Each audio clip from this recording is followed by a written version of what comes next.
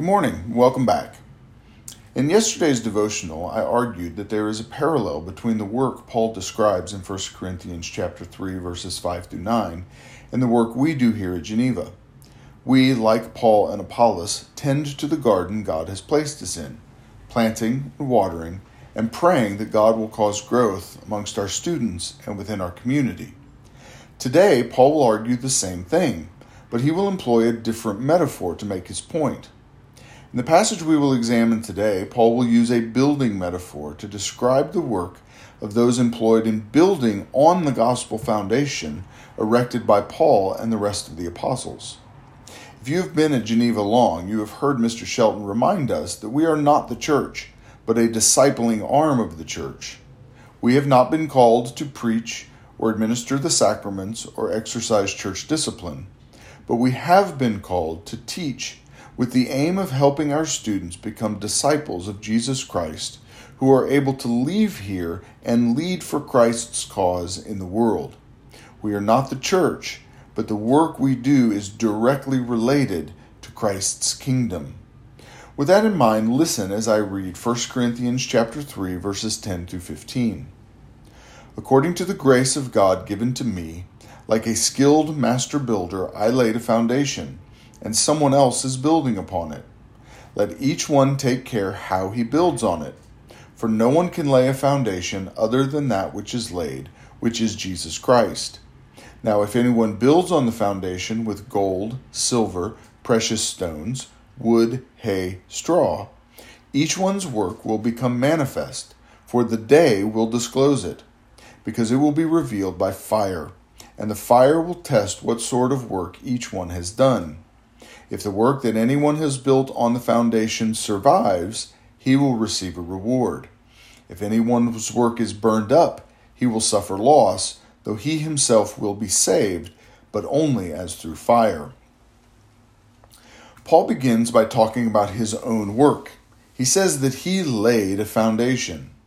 In verse 11, he tells us that the foundation he laid was Jesus Christ.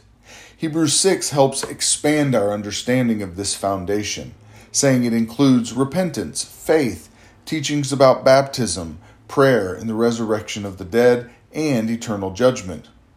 Paul is not the only one who contributed to the building of the foundation. In Ephesians 2:20, Paul talks about the foundation of the apostles and the prophets with Jesus Christ as the chief cornerstone. So this foundation has a local expression. Paul planted the church in Corinth and laid the foundation of Christ there.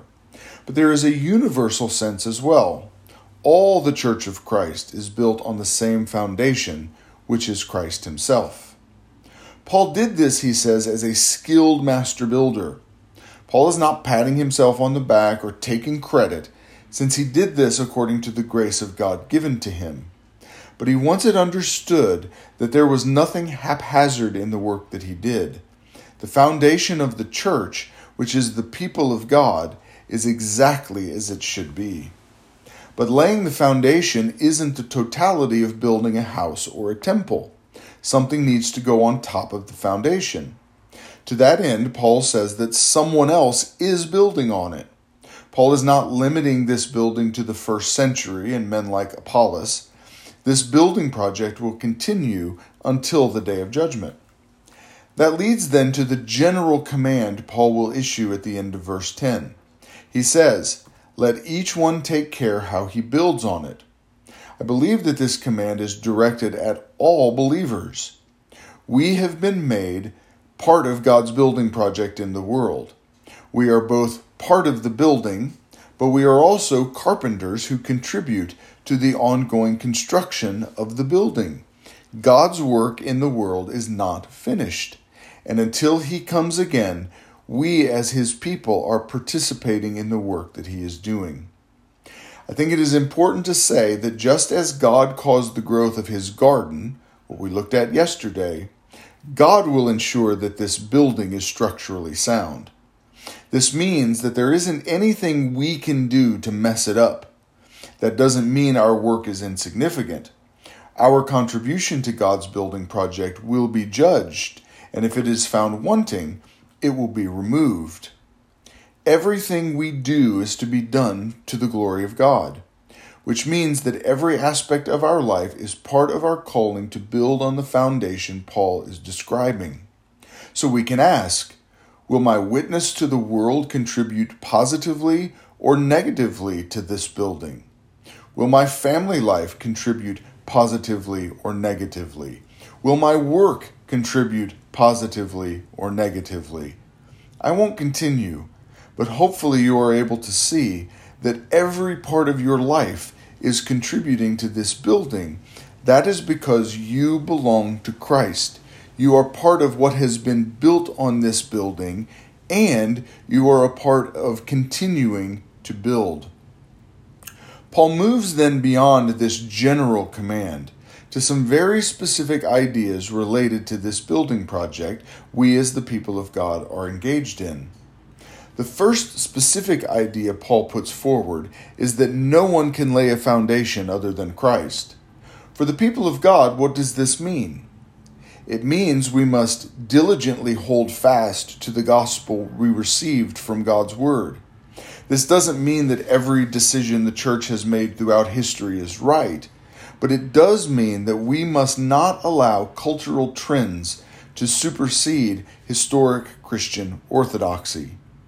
It also means that as believers, we don't have side projects that we're working on. All we do in this life is now part of building on the foundation, which is Christ. Paul will make it clear in the next few verses that we may build well or poorly, but we are building on that foundation nonetheless. Paul goes on to say that there are two ways to build on the foundation. One way consists of building with gold, silver, and precious stones. The other is to build with wood, hay, and straw. Paul does not go into detail or give examples of what exactly he means. I think that's part of the reason is that he didn't want people to be motivated to do a certain thing in order to get a reward. Because in doing something, even a good thing for the sake of the reward, would be to lose the reward because of impure motives. Given what Paul has talked about so far, I think we can conclude that building with gold, silver, and precious stones is related to using godly wisdom or the mind of Christ in driving our decisions about how we will live, and it includes doing all things for the glory of Christ. Jesus says we need to seek first His kingdom and righteousness. This means that we must pursue the truth as revealed in God's Word and live in a way that is consistent with what God has revealed. Paul then indicates that the work we do in this life will be judged by fire. The works we did in godly wisdom for the glory of Christ will remain, while those done for other reasons will be destroyed. The works that remain will probably be the very thing the world disregards and dismisses. But God sees, knows, and will reward His people. You've certainly heard the old adage, you can't take it with you, or you've never seen a hearse pulling a U-Haul. That sentiment, however, is not entirely true. It is true that we cannot take our worldly possessions with us. But Paul says that some of our works withstand the judgment and survive into eternity. Let that sink in for a minute. I don't know how to quantify this, but Paul says there are some things we will take with us. Today, as you go to work, seeking to instill in your students a love for what is good, true, and beautiful, so that they use the mind of Christ and live a life of faith, hope, and love, know that you are doing a good work. The world might not recognize it, but if you are building on the foundation with gold, silver, and precious stones, God sees and will not only reward you, but you can know that those works don't cease to exist once the school day is over. They will survive into eternity. But those other works won't survive. These are the works done in the wisdom of man or for our own glory. Even so-called righteous deeds done to receive the praise of others won't survive. Jesus says, "Beware of practicing your righteousness before other people in order to be seen by them, for then you will have no reward from your Father who is in heaven." Thus, when you give to the needy, sound no trumpet before you, as the hypocrites do in the synagogues and in the streets, that they may be praised by others. Truly I say to you, they have received their reward. So today, work to the best of your ability, walk in God's wisdom even though the world thinks it's foolish, live so that God is glorified in and through you, and take comfort in knowing that even the labor you do in obscurity, nothing escapes the sight of God, and He is faithful to reward His people. This week, the GCL committee has asked that we pray for the following staff and teachers: Jennifer Brunsvold, Chelsea Jacobson, Marty Morris, Nancy Domke, and Tanya Mowry. So join me now as we pray. Father, those names that we just mentioned, we lay them before you. We pray that you would give them strength in their work, that they would work in godly wisdom for your glory, knowing, one, that it's a good thing, but two, you are faithful to reward your people.